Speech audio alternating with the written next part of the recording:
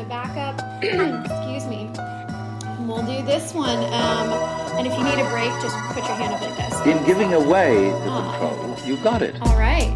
So welcome to episode 5 of Control Issues. We are not taping at the Most High studio today because one of my besties is picking up 2 years. So did a little bit of some rearranging with the schedule. My lovely guest was very kind enough to be willing and move some things around so that we could do this. So hopefully I can surprise her at a meeting if she comes. So we'll see. But how can you not go pick up your chip on your day? So today I have Chancy here in my house. We're recording back with the dog and cat, so I'm very happy. So Chancy, you don't need too much of an introduction. The people know you. You're nationwide. But why don't you give us just like a quick rundown? Like, who are you? Where are you from? What's your deal? Okay, well, my name's Chancy. I am 28 years old. I'm from Carrollton, Georgia. Grew up most of my life there. Got almost a year and a half sober. My main 2 vices were alcohol and heroin. Sprinkled a little meth in there, and things got pretty weird. Got pretty dark and pretty weird there for a while. Those are my favorite stories. You tell her your meth stories. And that was a very short, period of my using, like maybe the last 4 or 5 months.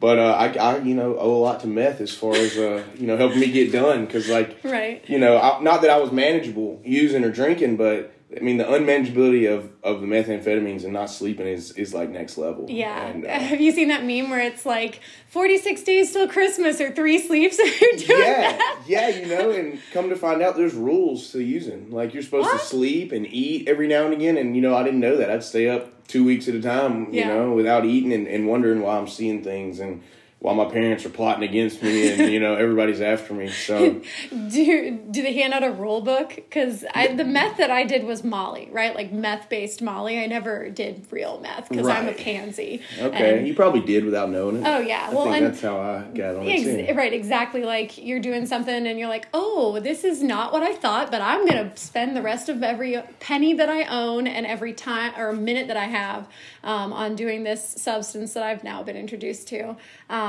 I was scared by those meth project commercials. Do you know what I'm talking about? Where it'd be like, just once, and the person fades into the couch. Meanwhile, I'm like, heroin sounds great. I'm cool with that. Right? But meth is the line. I would say one difference between them is seems like meth users are a little more friendly. People will share meth with you. Nobody's breaking you off any heroin. No, they're stealing your dope when you're ODing, right?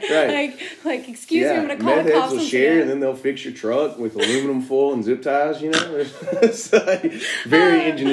I've managed to not snort on this podcast yet because for the listeners, I snort when I laugh, and I've kept it pretty cool. I think it's because we're in a different environment this time. So you came in here with the help of someone who's in the rooms, right? Right. But this is not your first go around. You came into Talbot, right? Yes, I went to Talbot in 2016. 2016 was my first introduction to any kind of recovery or rehab, and stayed there for 4 months. I met a lot of good people that are still in the rooms, that stayed sober through that. So seeing that kind of helped me come back. I'll say, I left out of that treatment center without doing any work, but not wanting to use, like thinking in my head, I'm never going to use again. But I had, done zero work, no solution. It was days, before I was back drinking and then using. What is it that Bill Brown says that it's not really a relapse if you haven't even started? Right. You can't relapse if you've never had any sobriety. There's a difference, I think between, having time in sobriety and just being dry.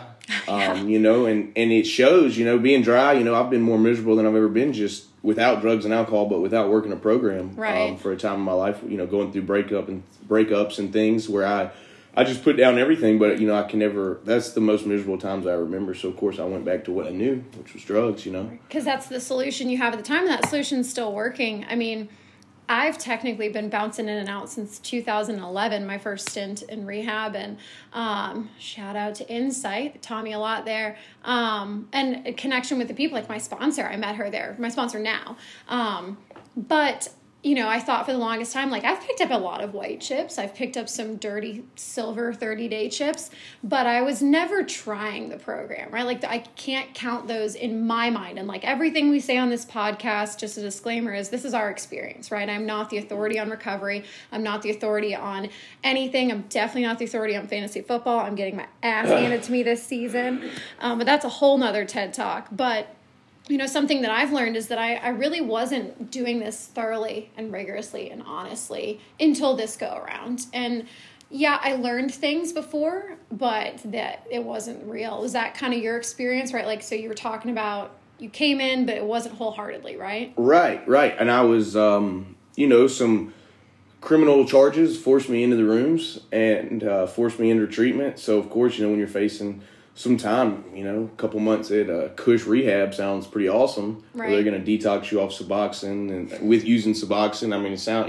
good looking women. It's like a great time. Put it's like some a meat country back club. on your bones. Right. Get your neck back. Get your neck back. Is that what you said? That's what they say. I think though, this last time when I went to, by the way, shout out Bridges of Hope. Yeah. Shout out Bill Brown, shout out Stephen Rossborough. I owe my life to those guys who, showed me the path. And along with other guys that went to the Bridges that are still out here, in Atlanta, doing the deal. And, I still talk to about 5 or 6 of them on a regular basis. That's my network. We got sober together. And, although I have new friends that I've forged bonds with, there's something for me, mm-hmm. when you get sober with somebody, when you see them come in, like me and a couple of these guys, like 100, 120 pounds, and then, we're all, pretty good athletes. So we come back, but just seeing each other and coming through it.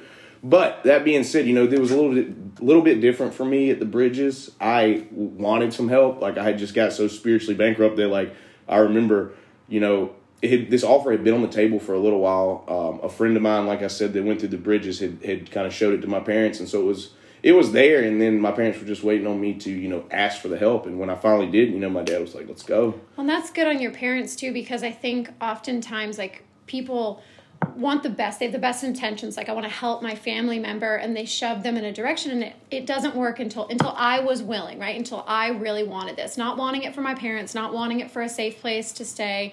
And, like, the book talks about that. Like, any situation, we can get sober in it, right? And I've seen people who are homeless and stay homeless in sobriety. I agree. But if you're seeking a solution, if you're ready to find one, you'll find one. You'll do it. You'll find one. I mean, I shared that in a group message we're in the other day, or today. Someone was like, I'm not going to pay $7 for a devotional app. And I was like, would you pay more for dope? Like, if you would do it for dope, will you do it for your recovery? So talk a little bit about the Bridges, because I'm a huge fan. I mean, you're one of my closest friends. A lot of my friends have been there, and it's a wonderful program. But for those who don't know, it's long-term, right? So what's that like? Because I went to IOP, and that's not the same at all. Right. So it's a 6-month program. When you come in, you are committing to the 6 months. Mm-hmm.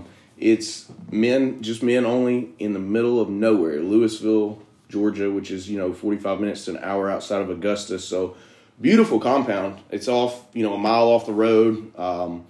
If you want to leave, nobody's keeping you there, but it's a long walk to civilization, And, Has Ben made that walk? No, I don't think he has. You know what? He might have, though. I wouldn't doubt it if he did.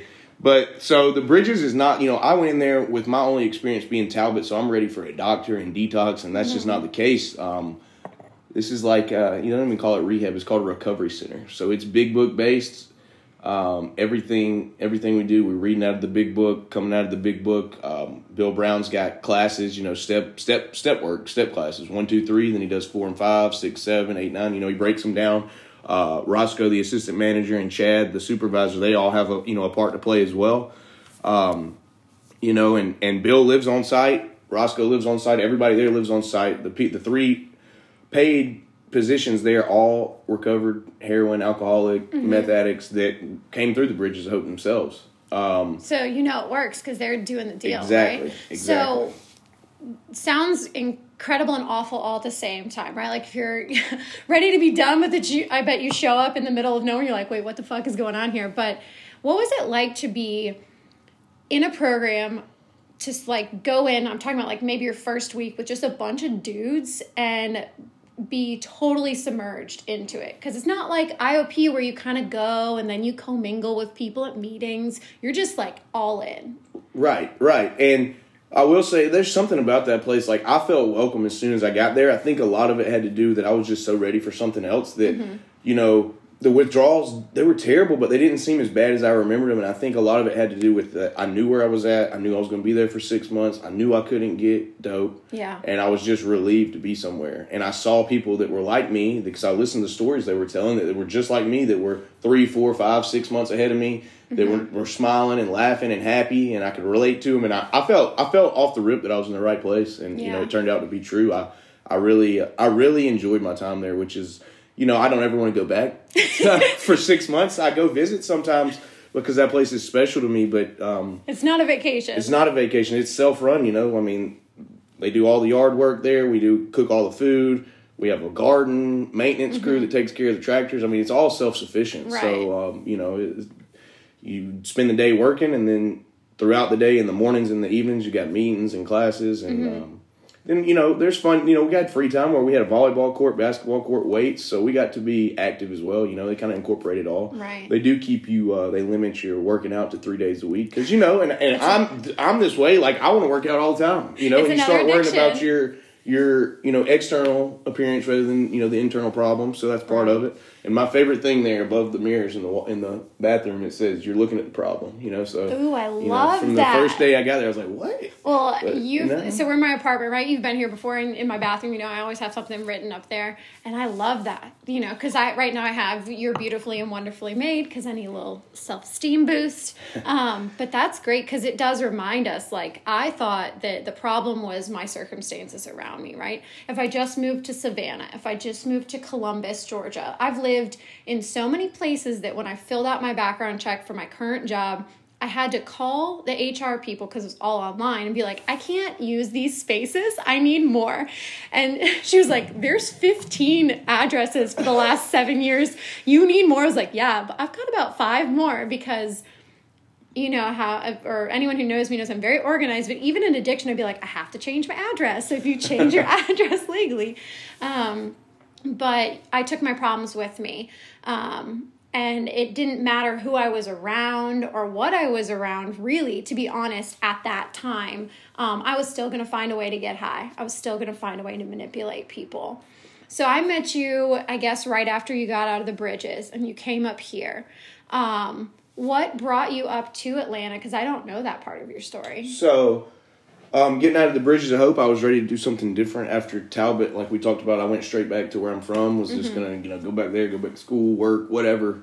And it didn't work out for me, so I was willing to do something different this time. Like I said, the guy that kind of introduced me to the Bridges of Hope, he had a recovery center, a halfway house here. So I came and I moved in there, stayed for a couple months, maybe 2, and then I ended up moving out of there, moving into a house with who's now my best friend. Shout out Spencer Gregory. Well, we had last episode where we talked about you, and then now you can talk about Spencer. Yeah, and that's my dog, and he's been, you know, that's been the closest bond I've formed in recovery, and he's like a brother to me. We've been living together since, you know, about 2 months of me being up here. We lived in Marietta, now we moved to Roswell, and, you know, I've never lived with somebody who, outside of my family, that, you know, I get along with 24/7. I've never had a problem with Spencer. Yeah. We share everything, you know, it's not even a thing.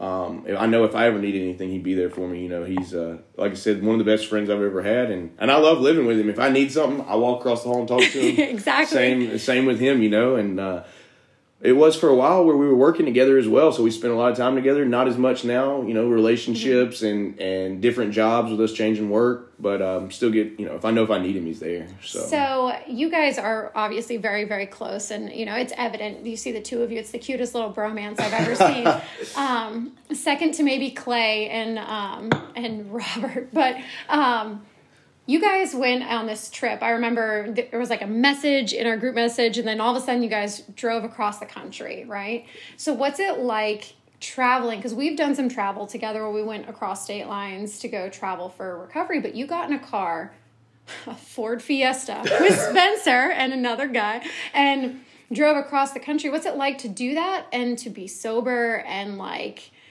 I don't know. What was that experience like? Because I'm so jealous. So it was by far the best experience of my life. Something I never thought I'd do. It's something that, you know, people talk about doing. And we had been talking about doing it. And, you know, some circumstances arose and we had the opportunity and we were playing with it. So we were at the gym and we were talking about it. And then we went and got a smoothie and we were like, are we going to do this?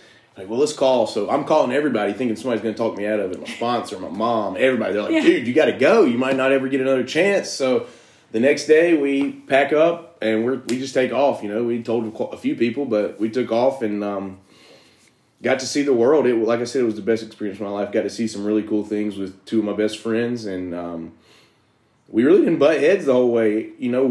We slept in 2 beds. We slept in a hotel in Las Vegas, right. And we slept at Spencer's father's house in Bakersfield, California one night. Other than that, we just rotated. We're in Georgia. We're in Georgia. We went coast to coast. So that's how you're. It was a lot nationwide. It was a lot of driving, but we would just somebody hop in the back, the other person hop in the front and drive out. Right. And we camped out a couple times. All 3 of us on a single, a queen size air mattress in a 1-person tent. But I love we that. were so tired, we just passed out, and I got to see things I never thought I'd see, and not once did I ever, like you said, used to. I could go anywhere in the country, in the world, and dope was always on my mind. Yeah. And it was the opposite experience. I'm all over the country, never once thought about it. You were in Vegas and out west, right? And yep. And I've been to LA, and there's weed everywhere, because even if it's not the dope, right? There's still a way to get right. High, right? And there's marijuana all over the place. There's little stores. It's legal, but it's just, when the obsession's been removed from doing the work, I was so focused on just seeing, the country, seeing things I'd never seen. And right. It was a very spiritual experience, the Grand Canyon. We met up with a guy out there that's in the program that used to work with us that we've known. He was out in Arizona, so we met him at the Grand Canyon, and, we all had, a little devotional and prayer. And early on, I remember me and Spencer, one of us brought a devotional. So every morning we would read that. And morning kind of changed because morning was different for all of us because we were all sleeping. So sometime during the day we'd read something. Obviously, we're getting calls from everybody back home, staying connected. So. And I was like, when are you guys coming back? I wish we wouldn't have. I wish we'd have had more time and more money. But still, it was a great experience. So, sounds incredible, right? And I think it is, it warms my heart to hear you guys talking about how you were doing devotionals. Like, you guys went out to hang out, and my best friend was out there, and the whole time she's like, send me a devotional every morning. And so every morning I'm, sitting at my cube, texting her a devotional. I've had the pleasure of traveling around the country in this last year for the fellowship and to get to go and do some service, but in that process, I've also gotten to go to meetings in other places. And I've been to AA meetings around. My family lives in Florida. I've been to those. Did you guys get to go to meetings and experience, our community here is close-knit and it's different than other meetings? Right. And I'll tell you this. So we did get to go to some meetings. The most memorable one was in Prescott, Arizona. Where, shout out Ian if you're listening. So we got to meet somebody who helped start, found HA out there. I can't remember exactly what day we were there, but anyway, close by was the very first HA meeting. We were there the wrong day, so we went to one of the ones still been going on from almost the beginning, and they welcomed us. They were happy to see us. We went out to eat, got to talk some recovery with people from, with a lot of time. They helped start this thing. Like I said, the Bridges, it's AA, big book, but that's the same thing. CA uses it, HA uses the big book. The solution's the same, and the same out there. They were coming out of the book. It was cool to get to share and meet people out there, and just how welcomed we were. These people had never met us, and it's like, these boys are coming from Georgia. They brought us in, took us out to eat. Made us feel welcome. So it really is. It's great to have this. You can find it's crazy how this program works in the sense that we all think we're different. I came in, and especially way back when I was first bouncing in and out, and all I saw were the differences, right? You didn't get high like me, you're not like me physically, you're not like me spiritually, blah, blah, blah. And so it prohibited me for a while because I was like, I can't connect with these people. I'll never have friends. To be honest, I didn't really have friends before. I had a bunch of people that I got high with, right? But coming into the rooms and having the experience you said, going out to Arizona and instantly clicking with people because we all have the same shit, really. And I think it's so great to be able to make those connections. And, we've only known each other for less than a year. No, it's been a year now. About a year, yeah. But I feel like I could call you for anything, and it was like that right off the rip. So to dial back a little bit and to get a little bit more deep, that's what she said. I've been waiting to do that on this podcast. The last 4 episodes have been refraining. There have been so many good opportunities. But you talked about how, this spiritual experience, and I think at one point you mentioned that doing the work. So when you say doing the work, what are you talking about? So doing the work is doing the steps. And I think you touched on it, not just walking through them, but honestly and thoroughly, doing it like your life depends on it. I remember being at the Bridges of Hope and, going through those classes. And then not long after I got through like the 1, 2, 3 class, I had a sponsor, and those were easy for me personally. But then once it gets to 4, you actually have to put some effort in and do some work. So 1 being surrendering. 2, learning your conception of God, whatever that may be to you. And God is your higher power, really. God is just, how I reference it. And then 3, making that decision to continue on with the steps and to give your life over to your higher power. And forever, it was easy for me to get down with, surrendering and step 1 and then 2.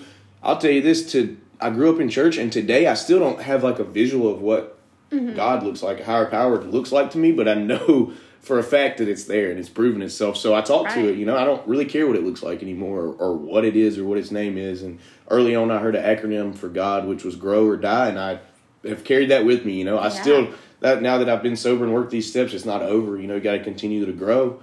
But then 3, you just put it the right way. I always said, what am I turning my will over to? And somebody said, look, man, it's just are you committed to going through with the rest of the work? And I said, well, I can get down with that. And, through doing the work, I had an experience that proved that there was something out there, that changed my life. It's just that tiny, to use a cliche, that mustard seed, right? Like, I'm willing to just put a teeny bit and put my next foot forward. And in my idea and perception of, once we think that we know what God is, we stop seeking, right? And if we stop seeking, my experience shows me that I'm right back to finding the original solution I had, right? The solution of God stops working. And I know I love listening to you and Spencer, and you guys are always like, we just need to pray, safe and protected. But, beyond that facade, or maybe not facade, but that image that you guys present, I know you do that honestly. And would you say that your prayer life is the most important thing for you, or what else is really important in your program right now? I would say that my prayer and meditation is the most important thing, coupled with probably a nightly review that I've done since early on. Me and a couple of the guys at the Bridge would get together after head count. We would meet up and we did nightly inventory together, where we went through where were we resentful, dishonest, selfish, do I owe anybody amends? And I still do that today. Now, I don't always do it with somebody else, I'll do it before I lay my head down at night. And then if there's something that keeps cropping up, I'll bring it up to one of those guys that have known me from the get. And then every morning, my morning starts off, and I heard somebody with 30-something years say that the first thing they say when they wake up is, good morning, God, what can I do for you today? And that's just automatically to get out of myself. So my brain's trained to say that. I say that. I get up, I go downstairs and get coffee, and usually sit with the dogs on the back porch and do prayer and meditation every morning. And I think that's been constant. That's been an everyday, constant thing every day of my sobriety. So I put a lot on that. I also put a lot on working with others. That's what, even when I don't want to do it, which I'm just being honest, I'm selfish, and most of the time I don't want to do it. But I know that my life depends on it, so I make time for it, Well, and that's why we're here. We're selfish, self-centered, egotistical beings, and, it's earned us a seat in many rooms. But I think that sometimes our selfishness can also be our best ally, if that makes sense, right? Some days I have to be selfish and say that, no, I have to go to this meeting. I have to be selfish and have my self-care. But that's a very easy line to start mixing, right? So I have to be careful of that. Am I being selfish and saying, I need self-care, but really I just want to watch Hereditary for the 3rd time on Amazon Prime? Or am I saying, no, I actually kind of need to protect my recovery right now and sit with God? And for me, a lot of self-care looks like crossword puzzles, because I'm 92 years old at heart. But that is connection with God, and my grandfather did them. So kind of my homage to him. I heard this guy say once that, when he was getting up and praying, he would get up, take a shower, do a bunch of stuff, and go pray. And then everything shifted when he started praying immediately, right? He's like, before I even take a pee, I pray. And so that's something I've shifted in my recovery, is I pray immediately. I can't say not before I use the bathroom, because, and I have to walk the dog too. But I realized that I was allowing all this time in between where I wasn't connecting with God, and it would sometimes touch into like, oh, it's 11 o'clock and I haven't talked to God yet. And he got me up, right? I did not wake up, because if I'm running this show, I have 25 years of anecdotal proof to tell you it sucks. So prayer life is good. That stuff you're doing a great job at. But what in your second year of sobriety has been this struggle fest? Oh. If you could see Chancy's face. But like, what's a room for improvement moment? It's going to be my relationship with women. Okay. It's going to have to go with that. Part of it I like to blame on the Bridges of Hope, because there's no women there, so I got practice dealing with all these things. Damn it, bro, women. Bill Brown. Which is what I needed at the time, but now, and nothing bad, but I thinking back on my life, I can't think of one healthy relationship I've been in. Going back to high school, I was drinking. Times were still good. Some of the times were good then, but I'm drinking. College, drinking and using. Even after drinking and using. So my relationships, I just don't have any. I don't have any experience with a sober relationship, so it's been hard to learn. What do I want? Do I want to date somebody in the rooms? Is that too much? Is there too much going on there? Do I want to date somebody outside? And if I'm honest with you, Zora, I don't have the answers yet. I'm still seeking, but right. We'll see where it goes. You don't need to, right? And I think that's the beauty of being on this journey. And whether you're in recovery or not, like having a human experience and being willing to make progress in your life is that you don't have the answers. And that's why we're a community of people, right? Because that's something I am not the best at. I am a know-it-all. I recently got into horoscopes and signs. I blame Carissa, but I'm a Capricorn through and through, whatever that means. But sometimes I like to say, well, I know it all because that protects me. I have to be the most intelligent person in the room, because then you'll think I'm the best and you won't leave me, right? But when I start doing that, I prohibit myself from being open to learning things. And I have learned so much this year. So much of those false belief systems have been pulled apart. I'm not perfect at relationships. I've got 2 failed relationships in sobriety. And I thought they were going pretty good or going pretty well. So relationships with women, right? Kind of segue sort of a different way. When you're in those relationships with women, do you feel like sometimes your will takes over rather than allowing God into the situation? And what's that look like for you? Absolutely. What it looks like for me is even when I feel that things aren't right, mm-hmm. but I want it anyway, and this is what I want, and it's me, I force things. I force things, and when things maybe aren't going the way they should, and maybe I should just turn and run, I stay. Or maybe, and it goes both ways. Sometimes things are going good, and I'm not used to that either, so I run. But I think more so, I think you hit the nail on the head. I think that my self-will, shows up more in that aspect than it does anywhere else in my life, because mm-hmm. I don't know if it's sexual desires or what it is, but I want something, I get my mind set on it, and it seems like everything I practice kind of goes to the wayside, and I suffer for it. I feel it. I suffer for it. And it's one of those things like somebody told me back at the bridge. The same with using. You're gonna, until you've had enough hurt, you're not gonna change anything, and that seems to be the case here. Although I think I know what I should do, I have been yet unable to do it, and move in a different direction. So, I keep praying about it, and I learned things the hard way, and it hadn't stopped just because I quit using. Well, and I went to this awesome meeting on Sunday, and I actually had a really cool experience where I had a falling out with one of my closest friends 2 months ago, really. Well, it started then, and then, really officially a month ago, but we ended up reconnecting, and he sort of made a mini amends to me, and it was a beautiful thing. And but he talked about how life doesn't get better just because we get sober, right? A lot of people like to say, my best day using is still not as good as my worst day in sobriety. And I think that's horseshit, right? Because my best days using were pretty fucking great. Yeah. The bad days using were not good, but, you know, my worst days in sobriety have really sucked. I had a little health scare recently, and that was scary. And I've had breakups and financial troubles, and I've lost a lot of people. And yeah, getting high was pretty good when it was good. But we now have tools to handle those things. Like, you have the opportunity to continue to sit in it or change, but it doesn't matter either way because it's your experience, right? And if you don't have the experience, then how are you ever going to learn something from it? That's what I've learned. I have to have my experience. Not to say I should sit in it or sit in the shit. But no one else can change it for me. Let's be real. You can tell me all day long. Yeah, you know, and people, and I get advice, you know, unsolicited or not, and a lot of times it's good advice, but like you said, I have to have my own experience. I think that I think it just boils down to just like when I'm using, I think I know best, you know, and I don't, I usually don't know. I don't know what's right for me, and when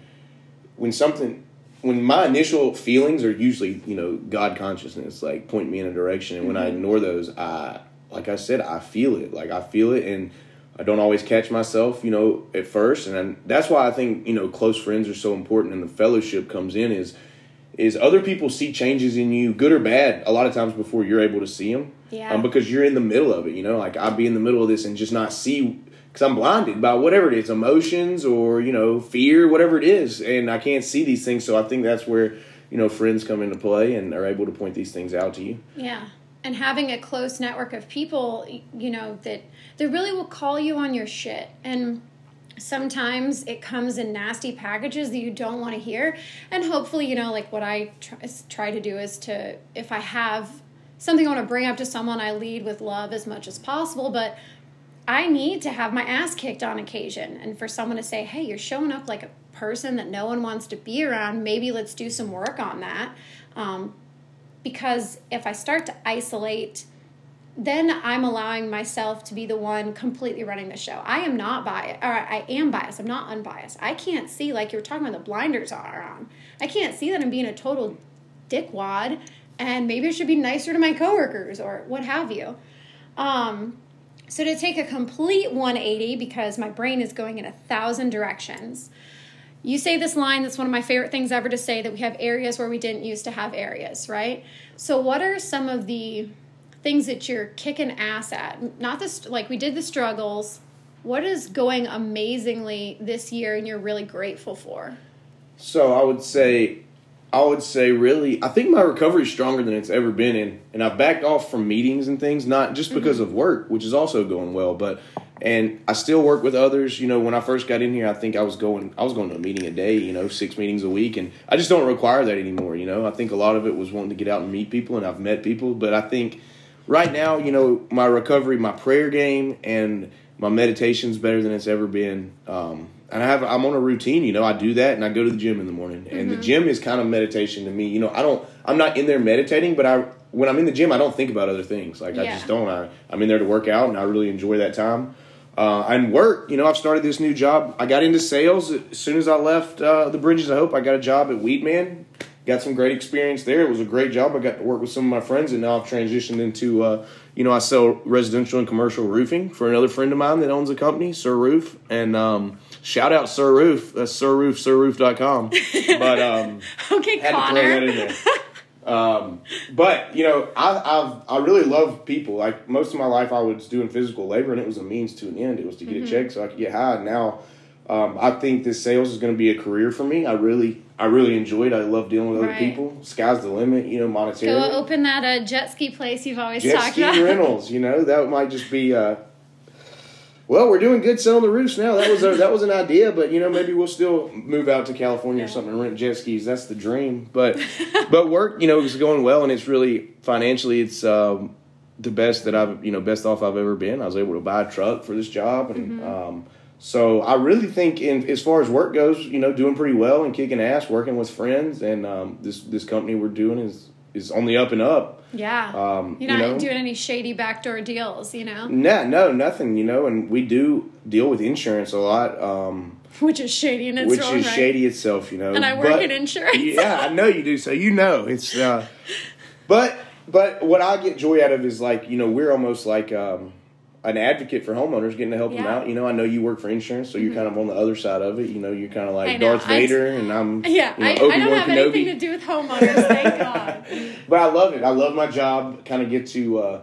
I really operate well when I have a schedule, and it's not that I have a strict schedule, but there's something that's got to be done every day. A lot of time on the road, going different places and seeing things, which is what I love. And I'm not in an office because I hate being in an office. Yeah, I talked about that with somebody. Oh, I had lunch yesterday with a friend, and he works mobile, and I was like, well, I guess I have to go back to the office now because I sit in a desk. But I worked in restaurants forever. I would much prefer to be up and moving. I do love my job, but I've noticed that I get up a lot, and it's really simple. I just take a quick lap. I walk out the front of the office. I walk around to the back of the office, and I come in. But I get a little antsy sitting there for 8 to 10 hours a day. It's pretty cool, though, to have some big boy, big girl jobs in sobriety, though. To think of where we've come from is incredible. Where I was 2.5 years ago, I had no purpose. And we talked about that on the last episode with Spencer, and it sounds like you've found yours. But what's your goal you're coming up on 2, right? Right. And what's your goals for year 3? So, my 3rd year, I really, as far as non-recovery related, I'm ready to, I'm tired of renting houses. I'm tired of renting and giving my money away. I want to own something, so starting to become more stable. We kind of want to look into buying a house, buying an apartment, a condo, something like that. Hopefully start settling down. I think, maybe the way I'm living is not really going to bring that about, but I think I'm ready to meet someone and see where that goes. I want that. I want kids and stuff. I'm not trying to rush any of that. All in God's time. Right. And I feel like, a lot of the time I was using, people will say, well, you don't age. And I don't know about that, but I think there's a lot that I missed out on that I'm, catching up on now. And I'm not on anybody else's timeline, I had a buddy the other day reach out. He's like, dude, you're 28. What are you doing? I said, bro, leave me alone. He's a Marine too, so they meet a girl, they want to get married the next day. Yeah, exactly. So I get it, but I've been in that experience. Yeah.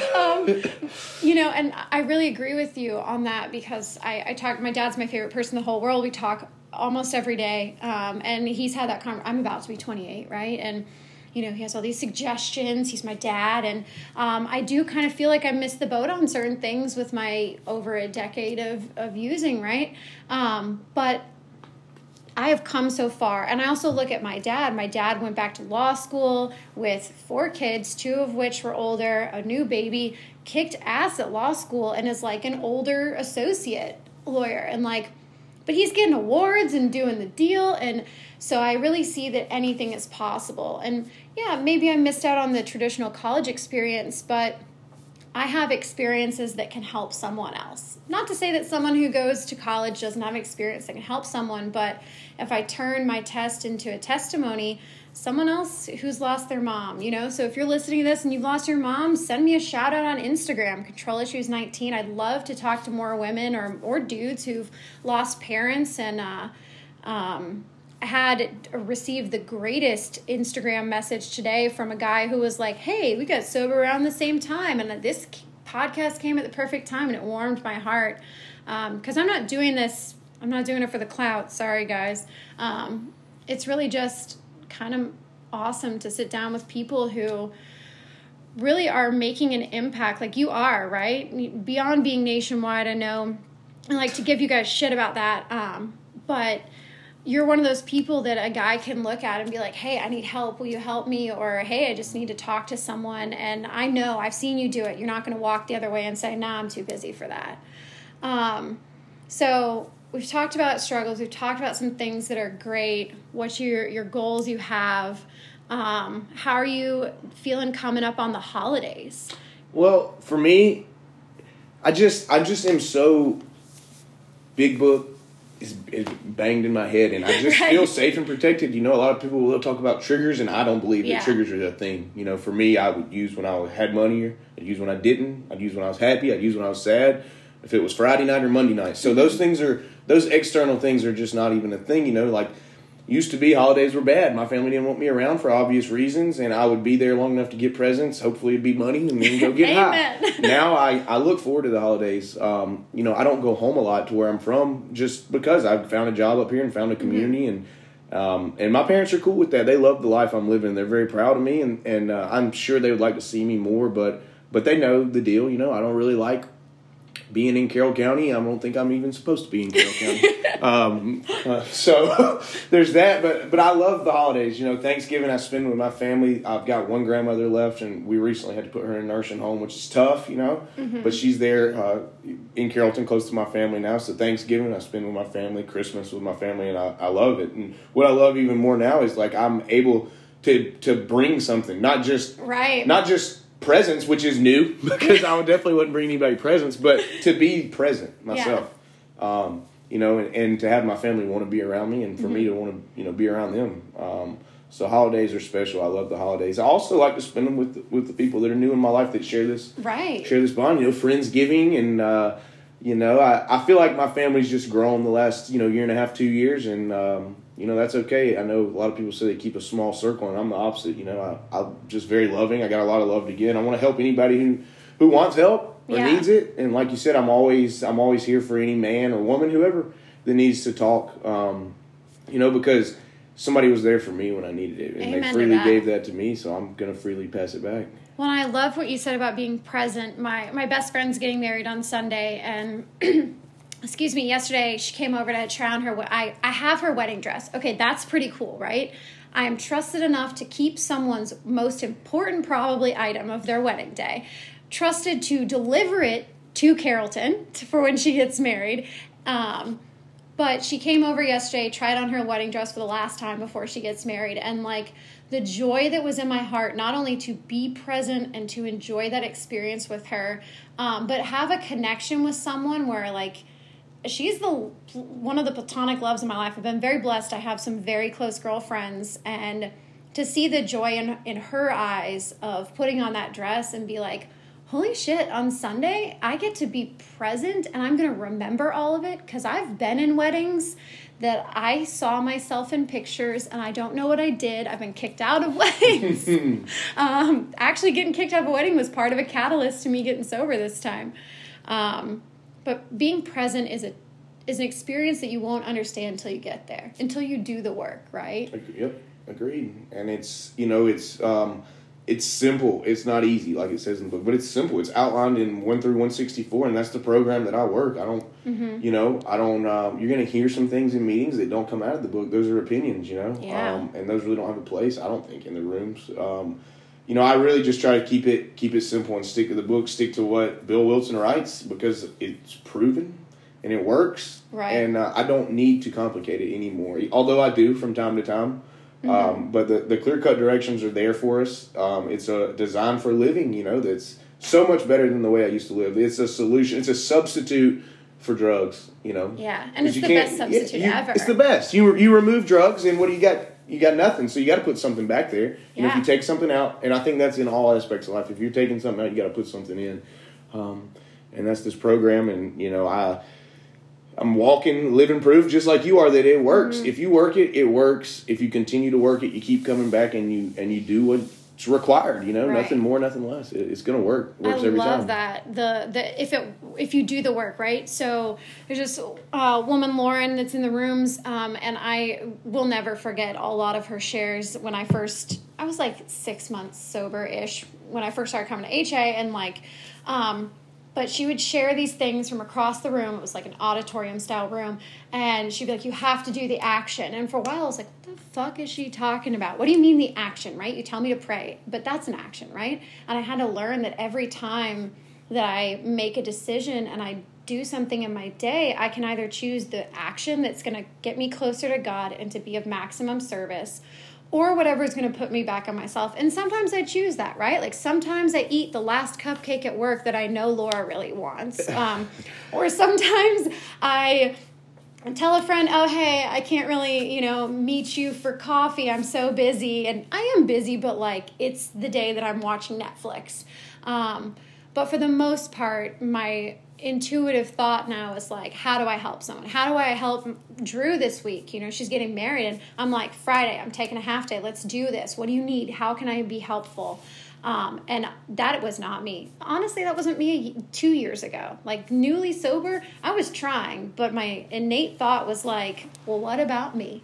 Right. And you've continued to grow through the process, and that's what this is about, is, continuing to grow, continuing to better ourselves, I think, and to form a stronger connection with God, because coming into the rooms, fresh off of a relapse or off, if you've never been in, whatever it is, your problem and my problem is that I got no power. I've got no power, and that seems obvious. If I don't have power, what do I need? I need power. And where does that come from? That comes from God. And, the only way to get that connection is through working the steps and taking the action that's required. And once you have, that's why I swear that the prayer and the meditation, it's not a suggestion. It's in the book.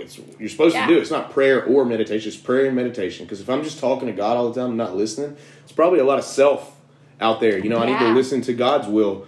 And I don't always know what God wants, but more often than not, I know what He doesn't want, what I don't need to do. And doors open and doors shut, and we just keep moving. I keep doing the next right thing, keep doing the next thing right, I think is what I like better, because I don't always know what the next right thing is, but whatever I'm doing next, I can do it right. I can do it to the best of my ability.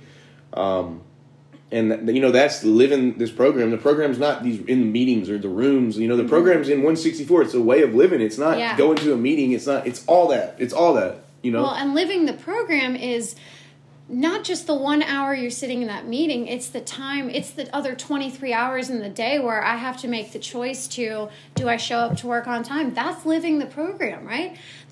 Living these principles in our lives. All the principles in our lives are doing the things to connect with God. And I'll tell you what, God doesn't want me to be late to my job, because that's disrespectful. That's rude. And then I have to stay later. So that's annoying to me. And Atlanta traffic is a bitch. If I do not leave before 4:30, I am screwed. So before we part and I do some businessy things where I talk about connecting with the podcast, what I've been asking some people is, like, if you had to give one little snippet of wisdom out of your experience to someone who's either coming in or, not quite sure what they're listening to, what would you give to them? That's a heavy question. It is. It is a heavy question, and we've talked about so much, but, we say it at the end of our meetings, and it's not keep coming back, it's stay, It's stay, is that this works. There's abundant proof just here in the Atlanta area. If we just want to talk about local, I mean, we've got meetings popping up everywhere, big book studies, getting back to the basics. I think just stay in this program, do the work, put some effort in, and attack it like your life depends on it, because your life does depend on it. If you're like me, and I totally resonate with that, right? Like, this is it for me, and my life does depend on it, because I just don't have that luxury, right? Like, I'm the gutter junkie, right? I've proved that, and my parents can vouch for my crap life, and previous friends, right? Like, I had this chick I was friends with for a long time in addiction. Then we stayed friends when I got sober. But then recently she told me she hoped that I died, but that is the alternative for me. I'm so grateful that you're here tonight and you were so willing to be flexible with where we met. It's always great to hear you talk, and I can't wait. I love listening to these after we're done, because I get so much more out of it, because then I can actually hear what you say. Right. So thank you to everyone who's tuned in to the podcast. If you're still here on episode 5, fuck yeah, keep listening. We have an incredible guest next week. I can't wait for people to hear what she has to say. She's going to bring something totally different to the table.